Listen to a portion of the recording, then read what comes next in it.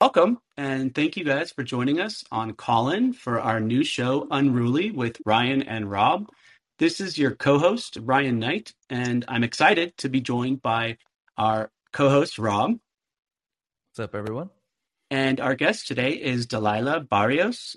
Delilah is a working-class mom who is running as a Green Party candidate to be the next governor of Texas. Delilah, welcome to Unruly. Hi, guys. Thank you so much for having me on. Of course. We're excited to have you on the show today and give people a chance to hear more about your platform. So do you want to kick things off by maybe telling us a little bit about your background, your backstory, and what moved you to run for office as a third-party candidate? Yeah, okay. So I've been, excuse me, I'm a little congested. I've been a medical worker for 18 years. I work in surgery and I have 3 kids and I grew up in the Valley and right off the coast, the Gulf Coast. And I think just perpetually being exposed to environmental racism and pollution and things like that has just kind of widened my perception on the climate. And, I think I had a very good appreciation for the climate crisis at a very young age. And now as a parent and an activist, my focus is making sure that we can ensure a future for next generations, because this isn't for us to enjoy. You know what I'm saying? It's our duty and our obligation to make sure that future generations have an opportunity to find peace on this earth. And I feel like at every turn we're seeing that basic human rights are being denied and people are being harmed by for-profit, pro-corporate policies and lobbyists. And even as an activist, I've realized that we have so little power if we're not unified. So really for me, in all of those roles, I felt it was my obligation to do something that was very uncomfortable and put myself out there for Texas and for the people that I love and I care about and that I want to represent. So, Delilah, you're running as a Green Party candidate, if I'm not mistaken. Have you Correct. always been a third-party voter supporter, or was there something in particular that you saw that made you decide not to run in the more typical Republican or Democrat kind of role? Right. Yeah, it took me a minute to get political. I did not, this wasn't a path I had ever envisioned I would be taking. So I did vote for Jill Stein and I voted for Howie Hawkins. And I just recently, I've been an activist for the better part of the last 10 years. So just, in and around the Austin, Texas area. I think this time, well, first of all, as you probably know, Beto O'Rourke is running as the Democratic candidate. And when Bernie was running, he endorsed Biden right before our primary. And I'm sure you probably remember there was like a lot of excitement for Texas. And we really needed, Bernie people needed Texas to win. And everybody knew it.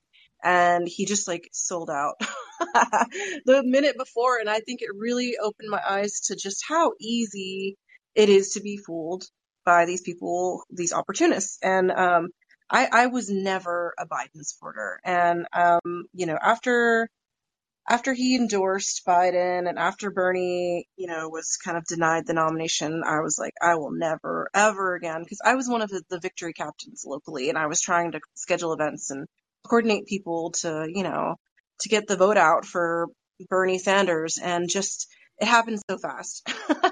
We went from having like this huge demonstration to all of this turnout for Biden, and I was like, nobody was excited. I have yet to meet a real person that is excited about Biden as a president, and so that just really highlighted for me the lack of representation and consideration for poor and working class people.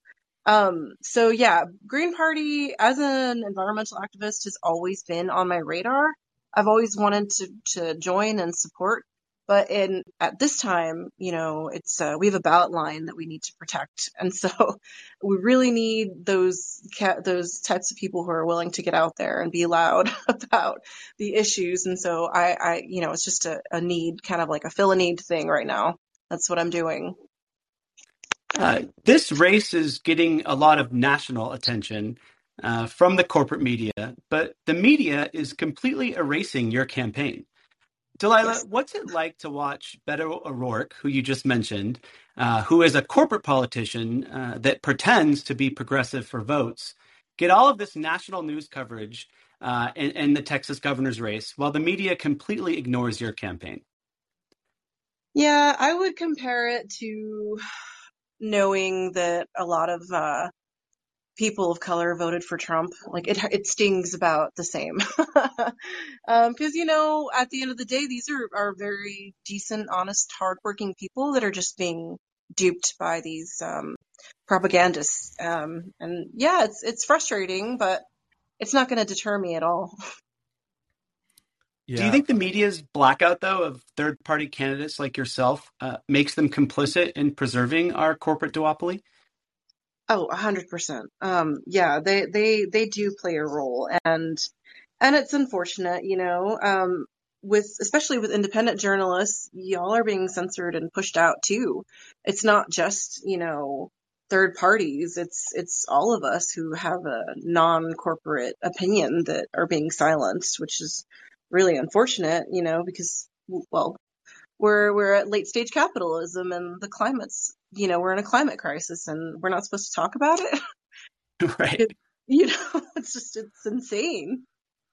how do you think when we talk about the Green Party, I think there's this preconceived notion that it's a very like white party, an older party. It's kind of like the hippie generation, and they oftentimes aren't seen as the more radical party that has a platform that is, I think, a lot more in line with what the average American wants when you just look at their national platform of legalizing cannabis. When you look at the original Green New Deal that they put forward, Medicare for all, how do you think, in your opinion, would be the best way to get more, especially black and brown voters who I think have always felt their home has been in the Democratic Party?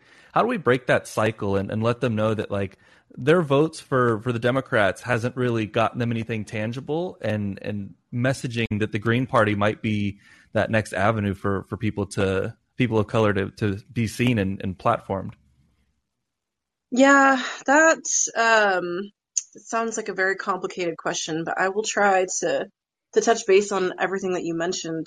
I think there's some truth to the idea or the concept that it's a white liberal party, and I think that in my time here, I have seen that there are, I often joke with Madeline Hoffman, who's a friend of mine, and she ran for governor in New Jersey. And I'm just like, we're infested like with neoliberals. They push forward.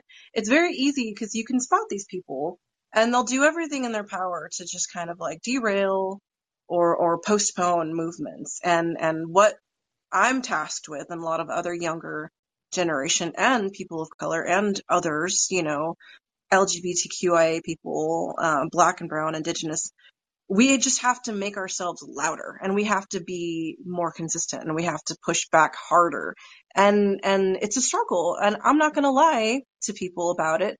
We desperately need help and we need more activists in our ranks. And we don't have the numbers that we need to be as effective as we want, like, especially considering that we're non-corporate.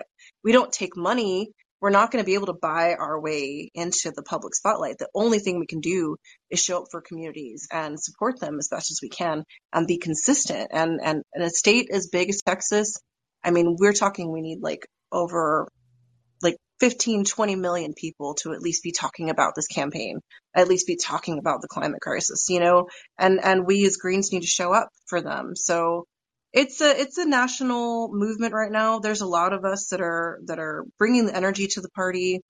And we just need some more support to be able to tell volunteers, like, we know exactly what we want to do with you. We know what we're going to do. Here's the plan. Here's our strategy. Right now, it's like it's just we're so um, people want us to be more corporate.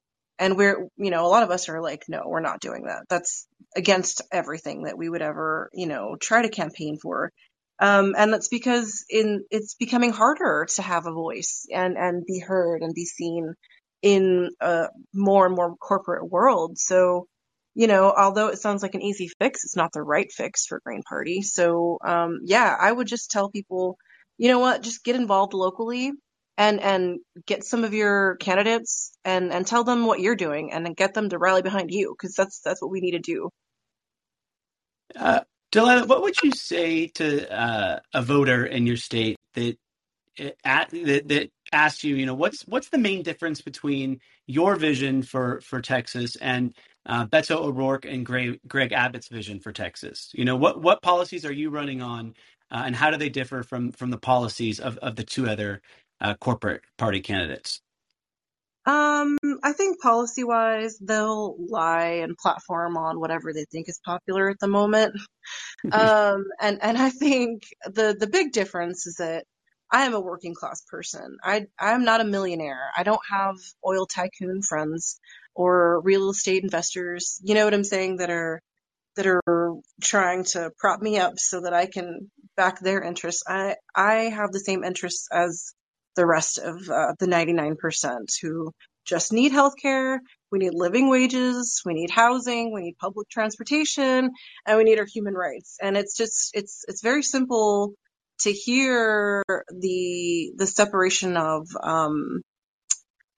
the motivation, because I'm motivated by a deep love and care for my fellows, and they're motivated by trying to impress you and trying to Mm. sound and trying to pander to you.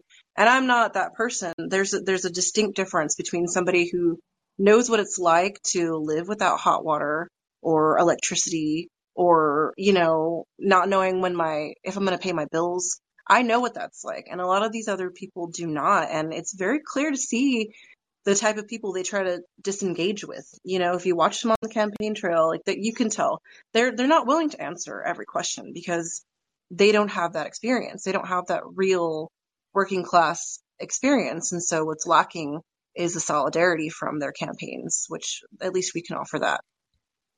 If you get elected, what do you expect your relationship to be with the state legislature and the state senate? Like, do you think that they would be willing to work with you? Do you foresee roadblocks, and like what powers as governor would you be able to have to help implement your policies that you want to get through to help the people in your state? Yeah, absolutely. I expect it to be difficult. And that's okay because it's about time for the people to have their voices heard. The Texas Ledge has not protected Texans in decades, and although the Democratic Party wants to posture themselves as having a moral compass, they don't.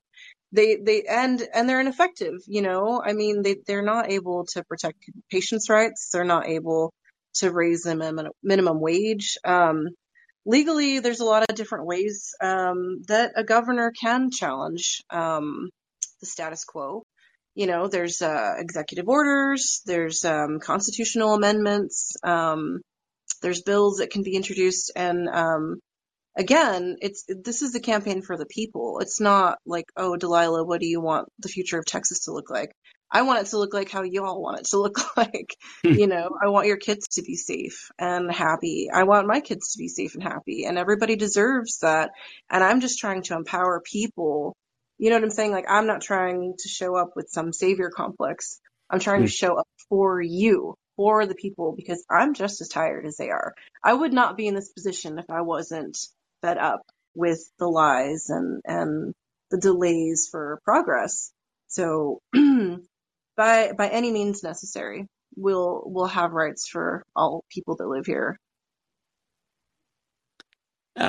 In the past year, both Joe Biden and Nancy Pelosi have said, and I quote, that our country needs a strong Republican Party.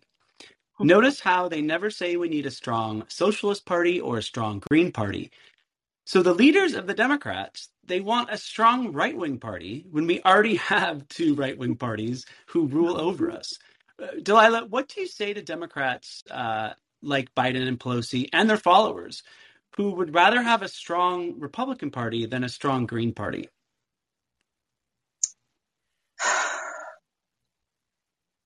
I just want to say to those people that um, some people are born, some people rely on wishbones and some people rely on backbones. And I'm glad I was born with a backbone.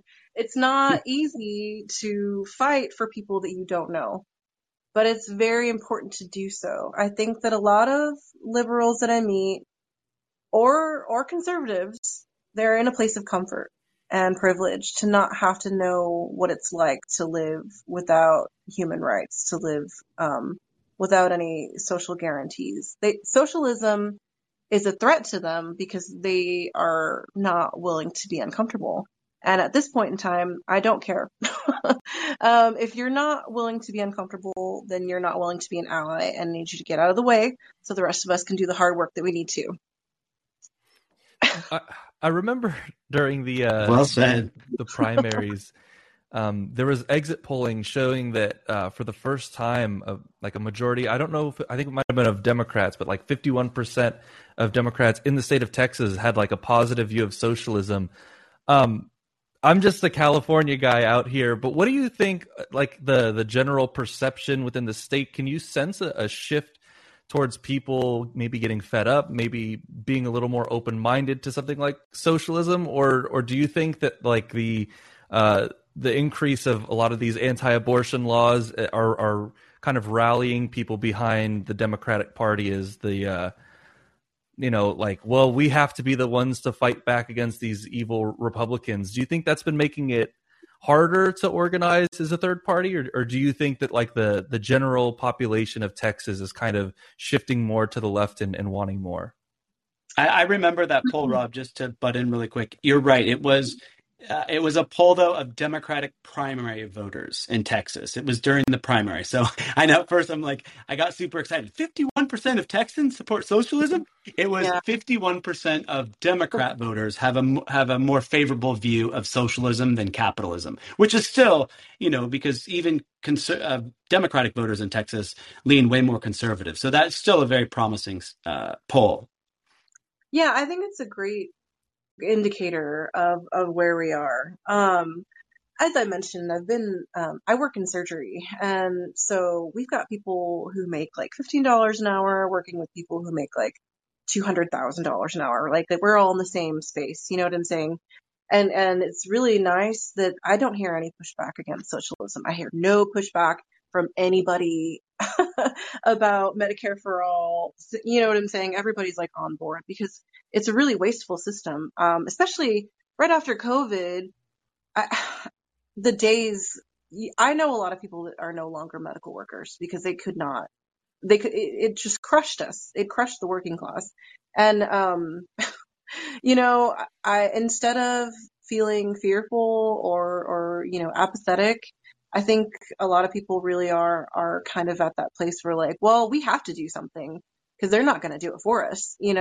And so a lot of polls from Texas are heavily primary voters, but what they don't like to advertise is that most people in this state are unaffiliated. They want the opportunity to vote however, you know what I'm saying? If you live in this county, you might prefer to vote for this type of person if you live here. And so like we don't even have straight ticket voting in this state. So it's really, the Democrats were like, that's not fair. But for myself and other, fairly independent voters were like, oh, good. Then you actually have to like look into whose name's going to be on the ballot. And you have to familiarize yourself with the kind of policies they're campaigning on. And I think that's really helpful. Like we have a lot of unaffiliated voters in this state that they're not apathetic. They're paying attention. They're just not wasting their energy on playing party politics. And I think that's a really great sign for the state. Do we have any questions from any listeners? Do they want to join the queue and Well, come I and ask? see real quick, I see in the chat that Jamie asked if Delilah could define socialism, and says in the chat, real Marxism would succeed in Texas, wishy-washy Verso-esque socialism wouldn't. What are your thoughts on what socialism, I guess, what's your definition of socialism, and how do you think socialism could help the people of Texas?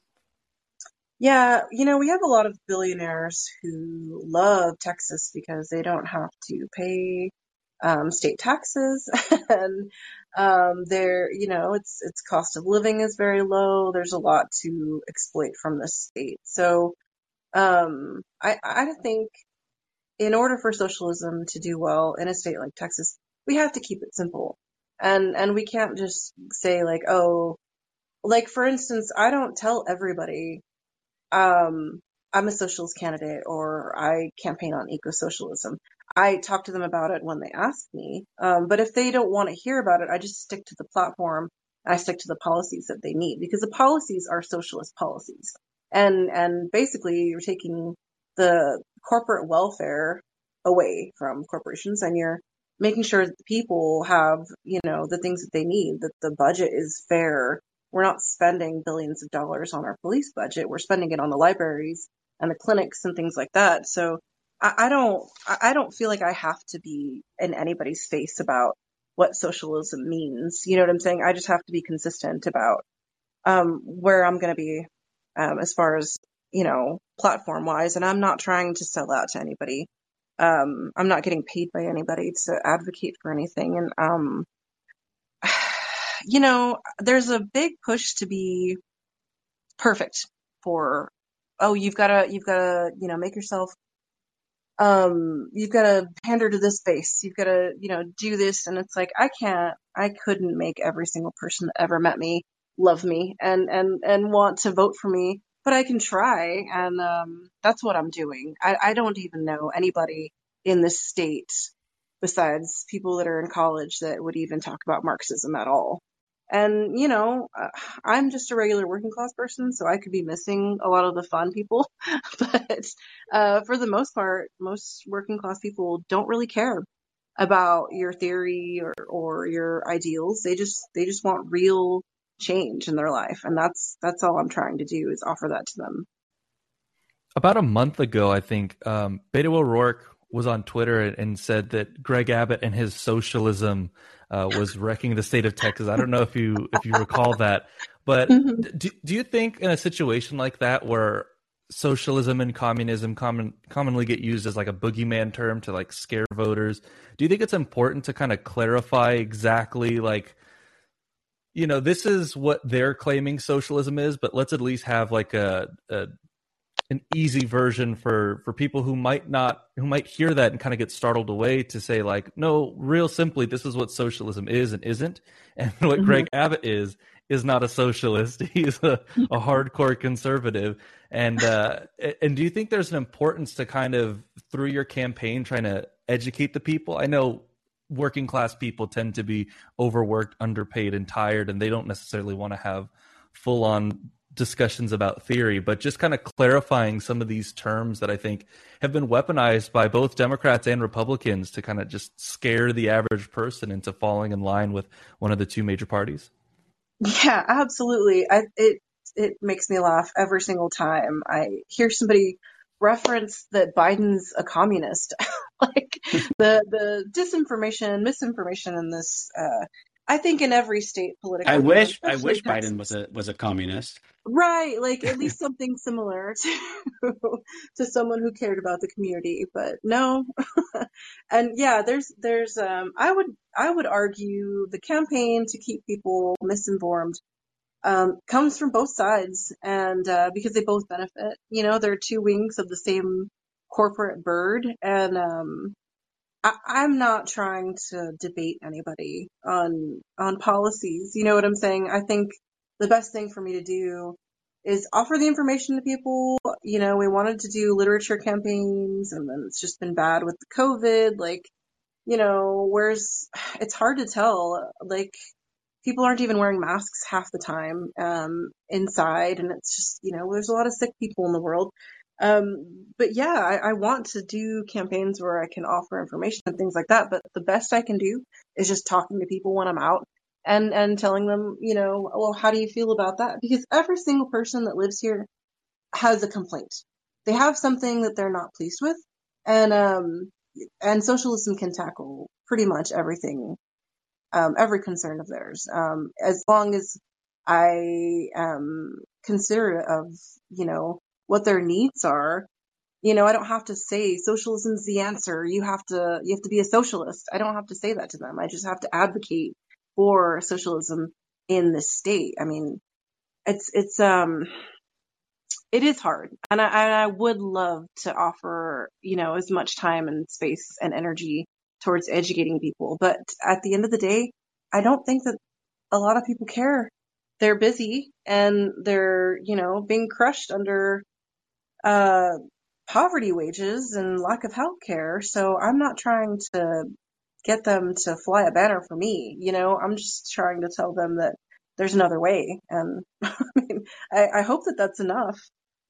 Yeah, well, look, when we live under the most powerful capitalist empire in history, it's hard to wake people up to any kind of politics that is about putting the collective and our and humanity's collective needs, over just individual selfish greeds. I mean, and for me, that's really what when I started learning about socialism, it's really like socialism is just about putting the power back into the hands of the people.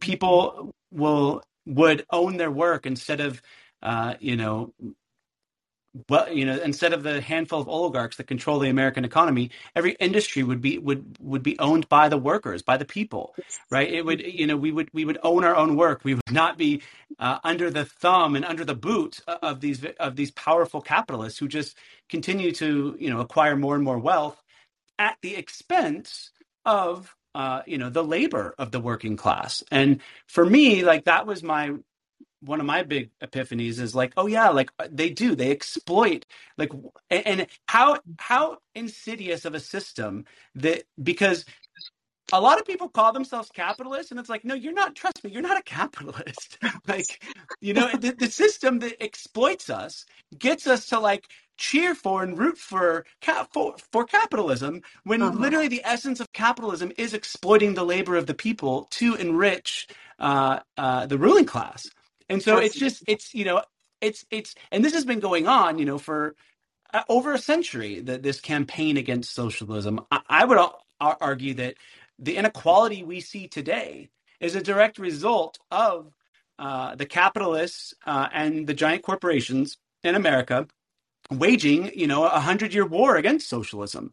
And look where that's gotten us. We now live in the country with the highest levels of wealth and equality in human history. Mhm. Literally, we have the highest levels of wealth and equality in human history in the United States of America, meaning the wealth of Jeff Bezos to the wealth of people down at the bottom is a higher disparity than ever existed in any society in the world. And so I just think that sometimes Americans, like like um, like Rob said, people are, when you're under the boot of the empire, it can feel exhausting just to survive here, and that to fight back against that seems insurmountable. And so I think Mhm. that one thing I think that motivates people is to see that we can win when we come together. And I think, campaigns like yours, I think anyone who's running on an eco-socialist platform or a socialist platform in this capitalist empire should be commended for their courage. And I agree with a little bit with what you're saying. It's like sometimes people don't want to get bogged down in the terminology. They just know what we have now isn't working. Our capitalist Mhm. system that feeds more and more wealth to the top at the expense of everyone else. And they want a different system. Maybe they're just too scared to call it socialism. And I believe the system is socialism, but I think there's just so much hang up with that word. And I personally, as an activist, just decided, well, we need to own that word, and because, sometimes politics is a matter of just winning that debate. But I could see, being in Texas, if you're going to compete against these two capitalist parties, trying to explain to everyone in a few short months what socialism is could be a very challenging campaign. Oh yeah, I can't stay on college campuses all the time. So, and even, you'd think, oh, the younger generation, and not to say all college students are young, but there's a lot of young people there. They're so well informed, and so and it's like, some of them aren't. Some of them are very, one of the campuses down, in the Rio Grande Valley, where I'm originally from, posted in their newspaper that I was a Republican candidate, and I had to reach out to them and say, hey, I don't know. I don't know why you printed that. And they were like, I'm so sorry. We did not do enough research. And it was such an interesting thing. It's like, everybody that I know from every political background that I've said, hey, I'm running for office, they're like, oh, that's great. I'm so glad. I'm going to vote for you. And I'm like, you haven't, do you want to know like what the platform is? And they're like, nope. Like, they just, they're our colleagues that I've worked with for over a decade. And like, they're like, you're the most consistent person I know. So whatever you like, I'm just happy to support you. And I'm like, all right, well, thanks. Like, tell your friends. Cause like I'm not even, I'm not really being challenged on that front as far as consistency, because they've known me for so long, and it's like half of the people that donate are like friends of friends, you know what I'm saying, or oh, I heard about you through this, or oh, so and so told me about that. And I'm telling you, a part of it is a little scary that they're not trying to do research, and they're not trying to look into what I'm talking about and what I believe in, but part of it is a little inspiring that they just have faith in people, in working class people, that they're willing to just side with you. But it's like, that's just so much. And it's very inspiring and beautiful and terrifying at the same time, because I can argue, it depends on who I'm talking to, but I don't, I'm not trying to argue that I know what's best for you. I think that's really egotistical and wrong, but I can argue for your benefit, even if we don't agree. And I think that principle, where I'm willing to meet people and talk to them and say agree to disagree, is that says more than any of my platform policies, is that consistency, that I'm a real person, that authenticity, you're a real person, and I want to meet you somewhere. And even if we don't agree, I still want you to have healthcare, and I still want you to be able to afford your mortgage and bills and not be bogged down by student loan debt, you know? Yeah. Betsy in the chat asks if you're going to be allowed to participate in the debates. And I guess one of my questions I have, if the answer is yes, that you are allowed, how do you hope to kind of, on a big stage like that, where you do have the eyes watching you, at least in theory, people would be trying to stay informed. How would you like to come across, and how do you present your authenticity and your consistency to people who are just seeing you for the first time and only have such a small window? Yeah, I don't believe we'll be allowed to participate in the debates. We did a small educational third party like webinar not too long ago with some of the libertarian candidates. And oftentimes they, along with Green Party, are the only ones holding the legal battle to make sure that, that ballot access is fair, or as close to fair as possible. And I think in a short period of time, all I want people to understand is that this really isn't about me. It's not about me. It's about you. It's about what you need. And I want you to know that your fight is my fight too. So although we'll probably be pushed out of the debates, we'll probably do something in like a live stream outside or on the same date, just to kind of touch base. We might even watch it and then offer our own, perspective, just to give people that different view and that different perspective that isn't so, even sometimes the debate questions are loaded, it's like heavily monetized, and I don't think that really speaks a lot of truth to the issues that most people are facing. So, yeah, I just want people to know that I have the same concerns that they do, and I'm not trying to silence their needs to make myself seem better than what I am. I want to offer a platform to them as well. that's one of the things that I really enjoyed when we had a Medicare for All march in Austin is we gave the podium over to people to share their healthcare stories, and it was a really beautiful moment, for people to just feel like thank you for allowing me to speak on how medical debt hurt me or this, and it was just like for me that's what it's really about. It's about that human connection. I think that there's a bit of that devoid in the corporate debates. Absolutely. One of our listeners, by the way, you guys can go in the call-in queue so you can actually ask the questions and join us here. But Jamie asked, have you spoken with Sema Hernandez, who ran against Beto last election cycle? She might be a good person to get a debrief from for some advice. That is a very nice consideration. We used to follow each other on another account that I had. And I met one of her friends, and I think as a Democrat, and I think she's just trying to focus on helping her fellow Democrats right now get some exposure that she was denied when she ran. So I would like to reach out, but also I understand that she may not want to be reached out to right now because it's probably, very emotional. I hadn't heard of Sema when Beto was running lost in 2018.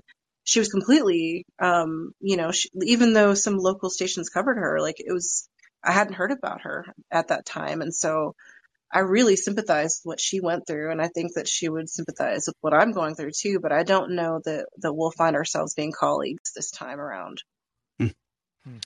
We've interviewed candidates on the show, third-party candidates who have actually gone and shown up to the debates to let the public and to let the community know that the two corporate parties, as well as the local media, was excluding them from the debate and not allowing the public to hear about their candidacies. And it was very well received.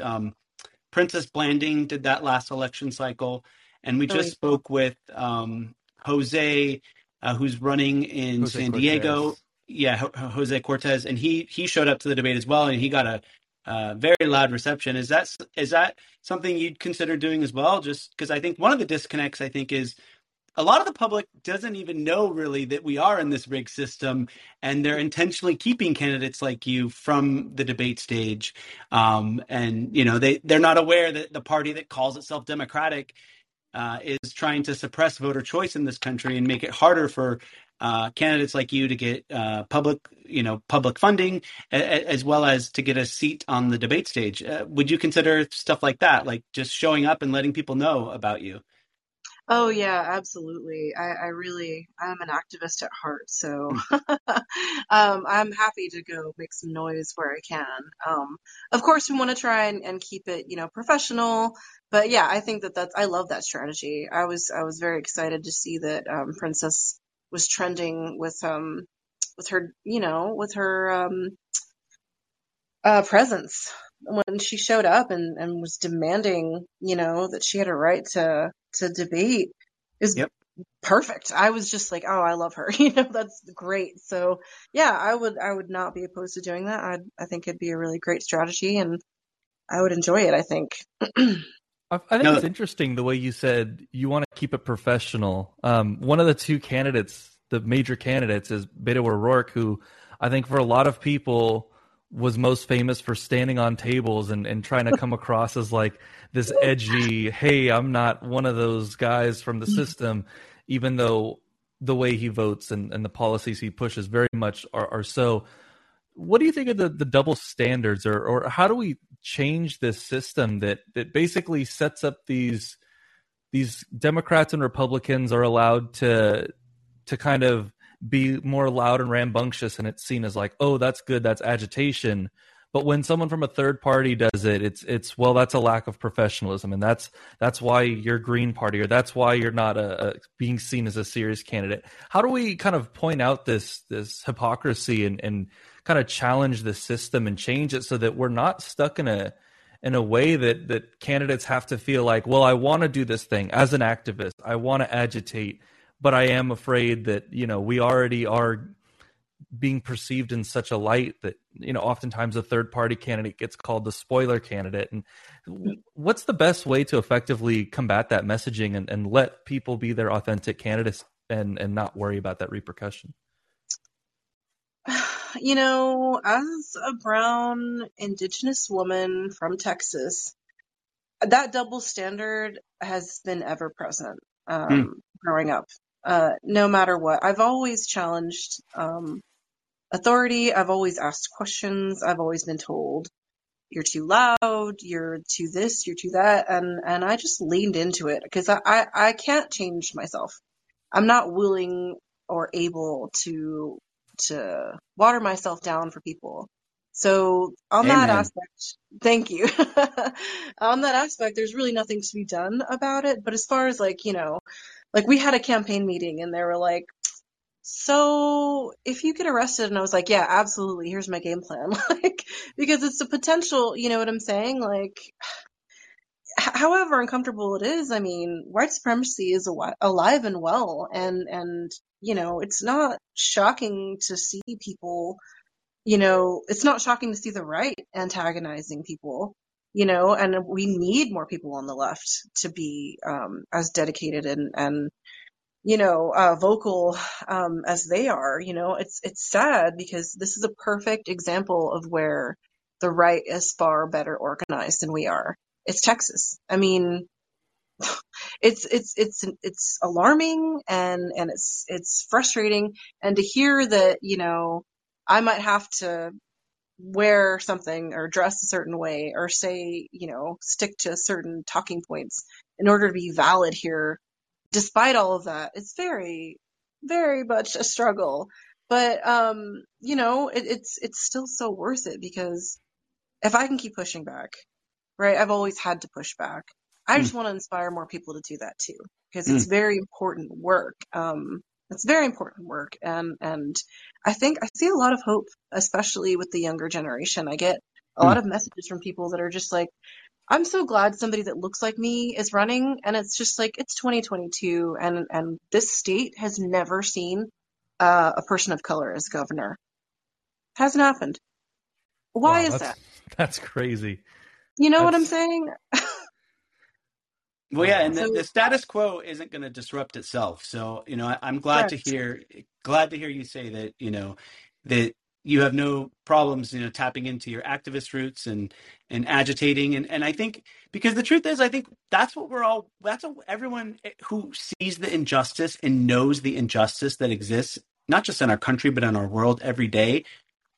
We want there to be more agitation. We want there to be more disruption. That's how you Hmm. change a system that's corrupt like this. It's never going to change itself. These Yeah. politicians who profit off the rigged system, they're never going to be like, okay, what I think we should do is give working class people more rights, give black and brown people more rights. No, they might pander and say those things, but if we Hmm. want true liberation and justice for all people, then we have to fight for it. And I think courage is contagious. I think that, you know, people in your community seeing you stand up and say you were excluded from the debate, I think that could create a nice grassroots movement and in your community and for your campaign. I think as far as I'm concerned, more disruption the better, because I think the system now, if it's not disrupted, it's going to continue to harm so many people, not just in our country, but in our world. And so I almost feel like there's anyone who has any kind of activist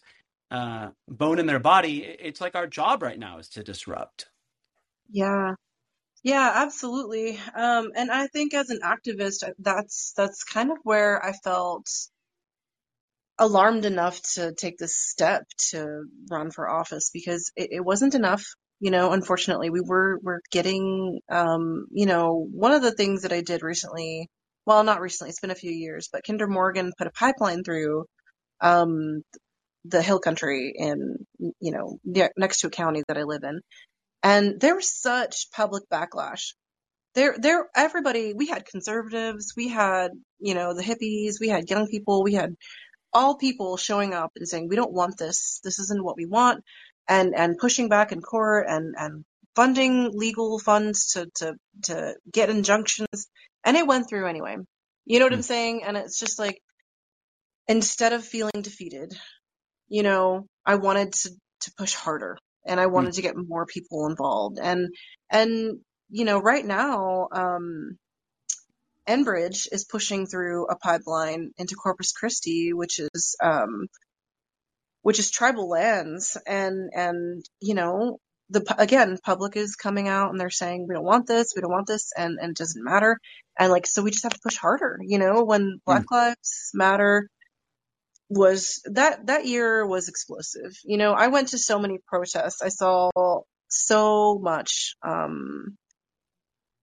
you know, just solidarity, and like, I really did feel a little bit of liberation with the people who were out there. I mean, we had people protesting 24/7 Mm-hmm. out there, and it was so good to see that.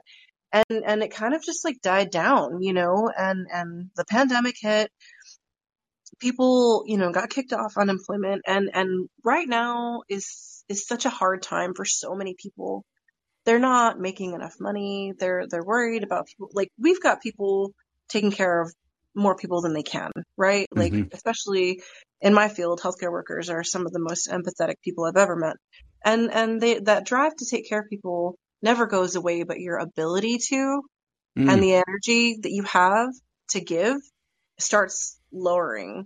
And that's because you're not feeling empowered. You're not feeling worthwhile, and you're not feeling heard. And like, that's so important. And I don't think I realized at that time when we were going to all these protests, and like, I've always brought my kids to protests, and I Mm. always took them to do direct action. And when that happened and I saw firsthand all of the police brutality, that changed me.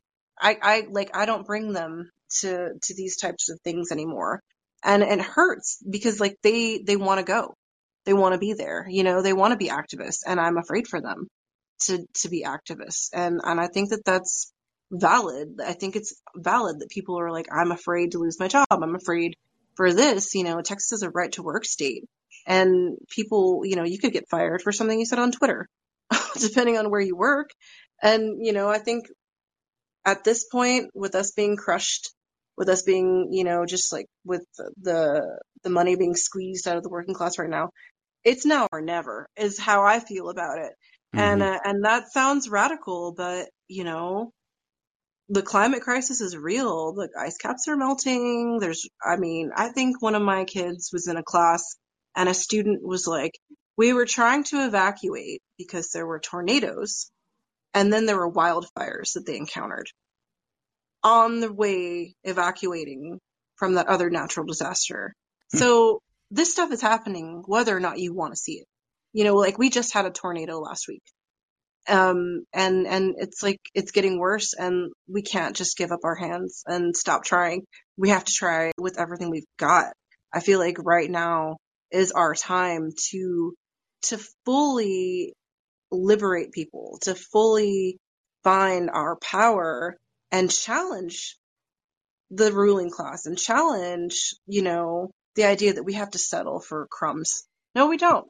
And I'm going to say that until there's no breath left in my body, because everybody needs to know that they have rights and they deserve to fight for them. And I want to fight with them. And regardless of your situation, if you have enough, air in your lungs, like, at least be an advocate, at least be, if you can't, strike, at least support the people who can. You know what I'm saying? There's a role for everybody. And I think everybody's just feeling a little disenfranchised right now, Mm. especially due to politics. But, I'm working with what I have, and I just want people to know, like, you're not helpless, and you're being made to feel that way because, you know, the narrative is changing. It's being disrupted already. That they've lost control, and now is the right time to push back. And I really just want to help everybody that I can do that. So what's your secret for not getting completely demoralized? I mean, I know you kind of talked about it a little bit, but I think there on the left there was this feeling of hopefulness in the Bernie Sanders campaign, especially after Nevada. And I Mm-hmm. think the Joe Biden winning the primary and then the presidency kind of deflated a lot of energy on the left, as well as bringing up some contradictions to where we see people who we thought were on the left and on our side are not so much on the left, and they're more aligned to neoliberalism and the status quo.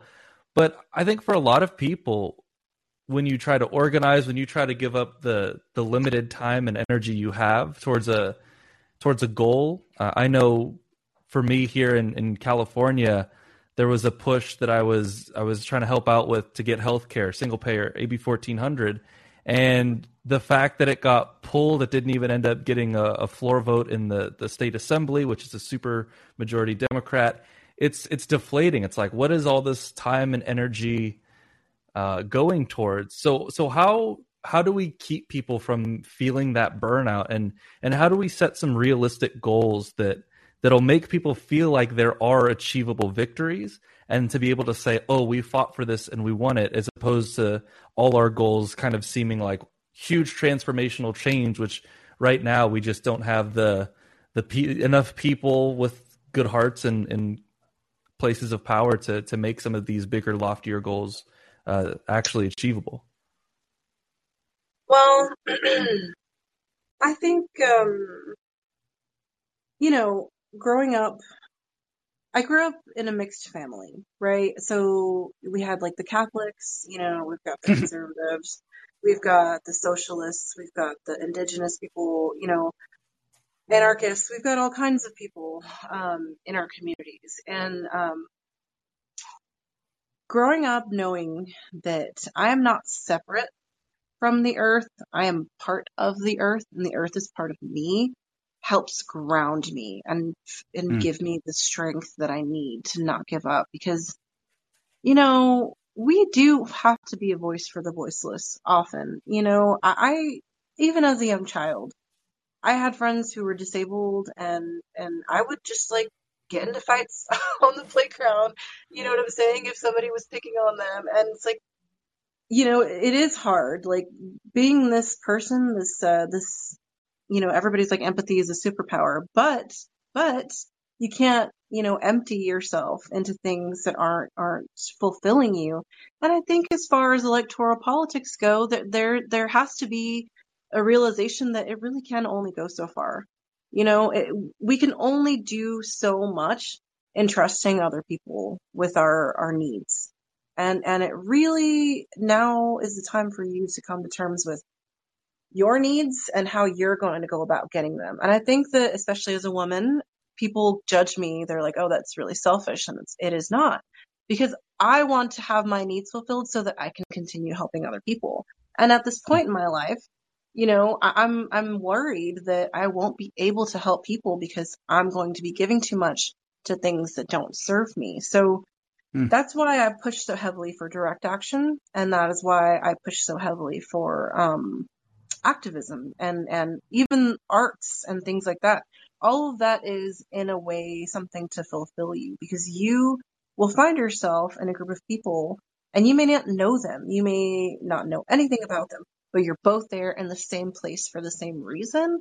And that is powerful.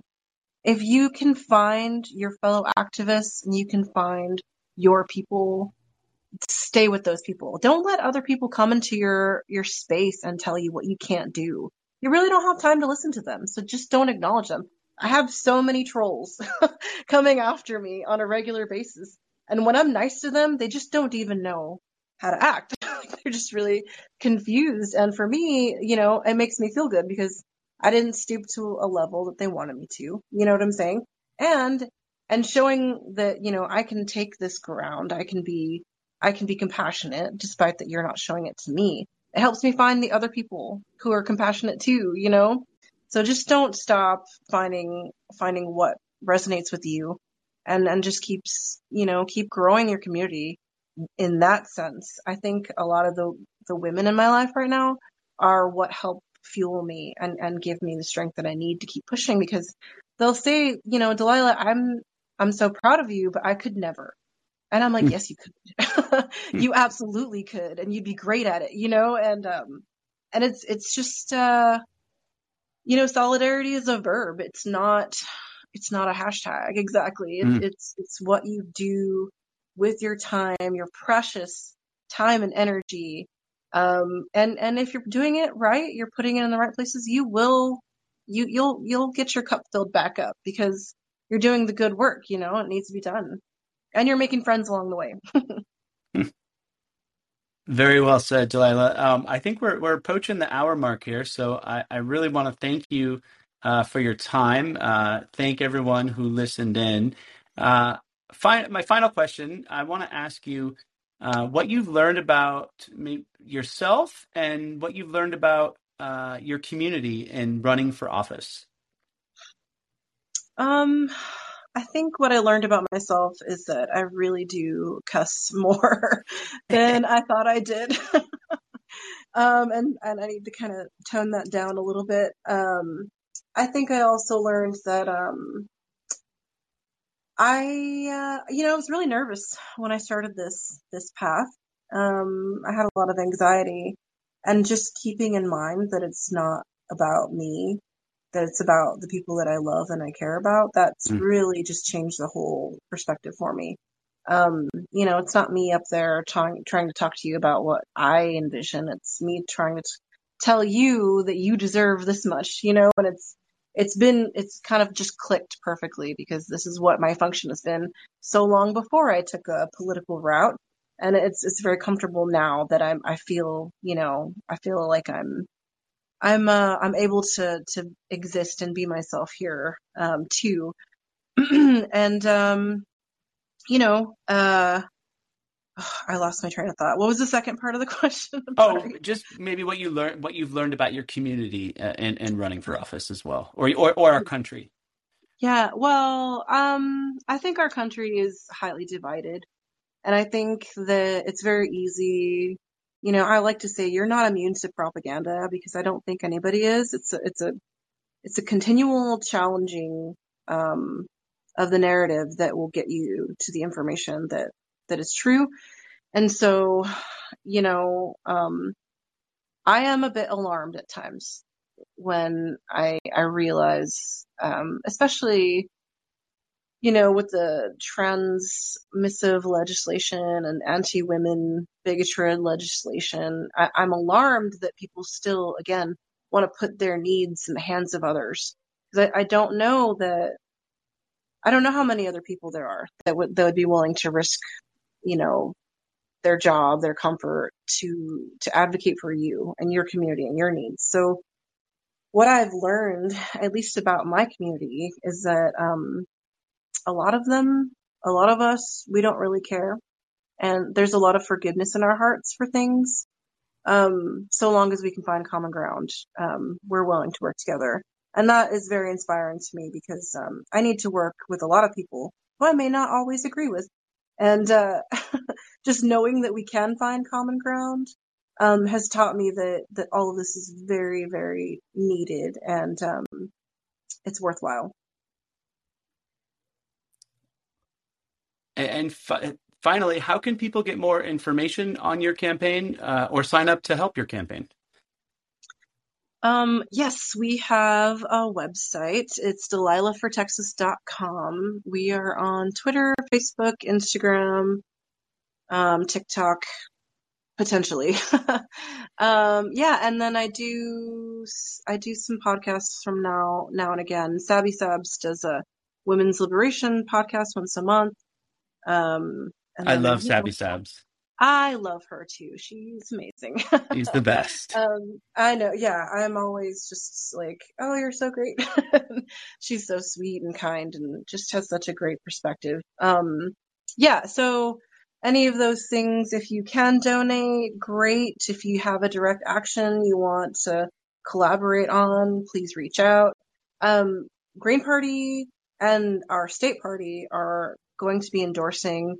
It's Earth Day to May Day action. And so it's a Green Party, Peace Action Committee and Eco Action Committee are hosting events.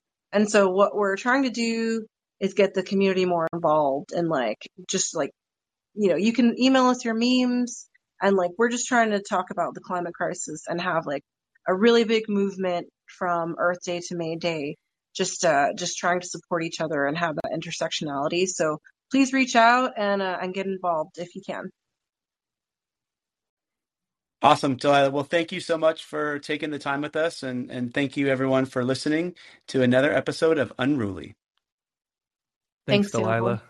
Thank you so much.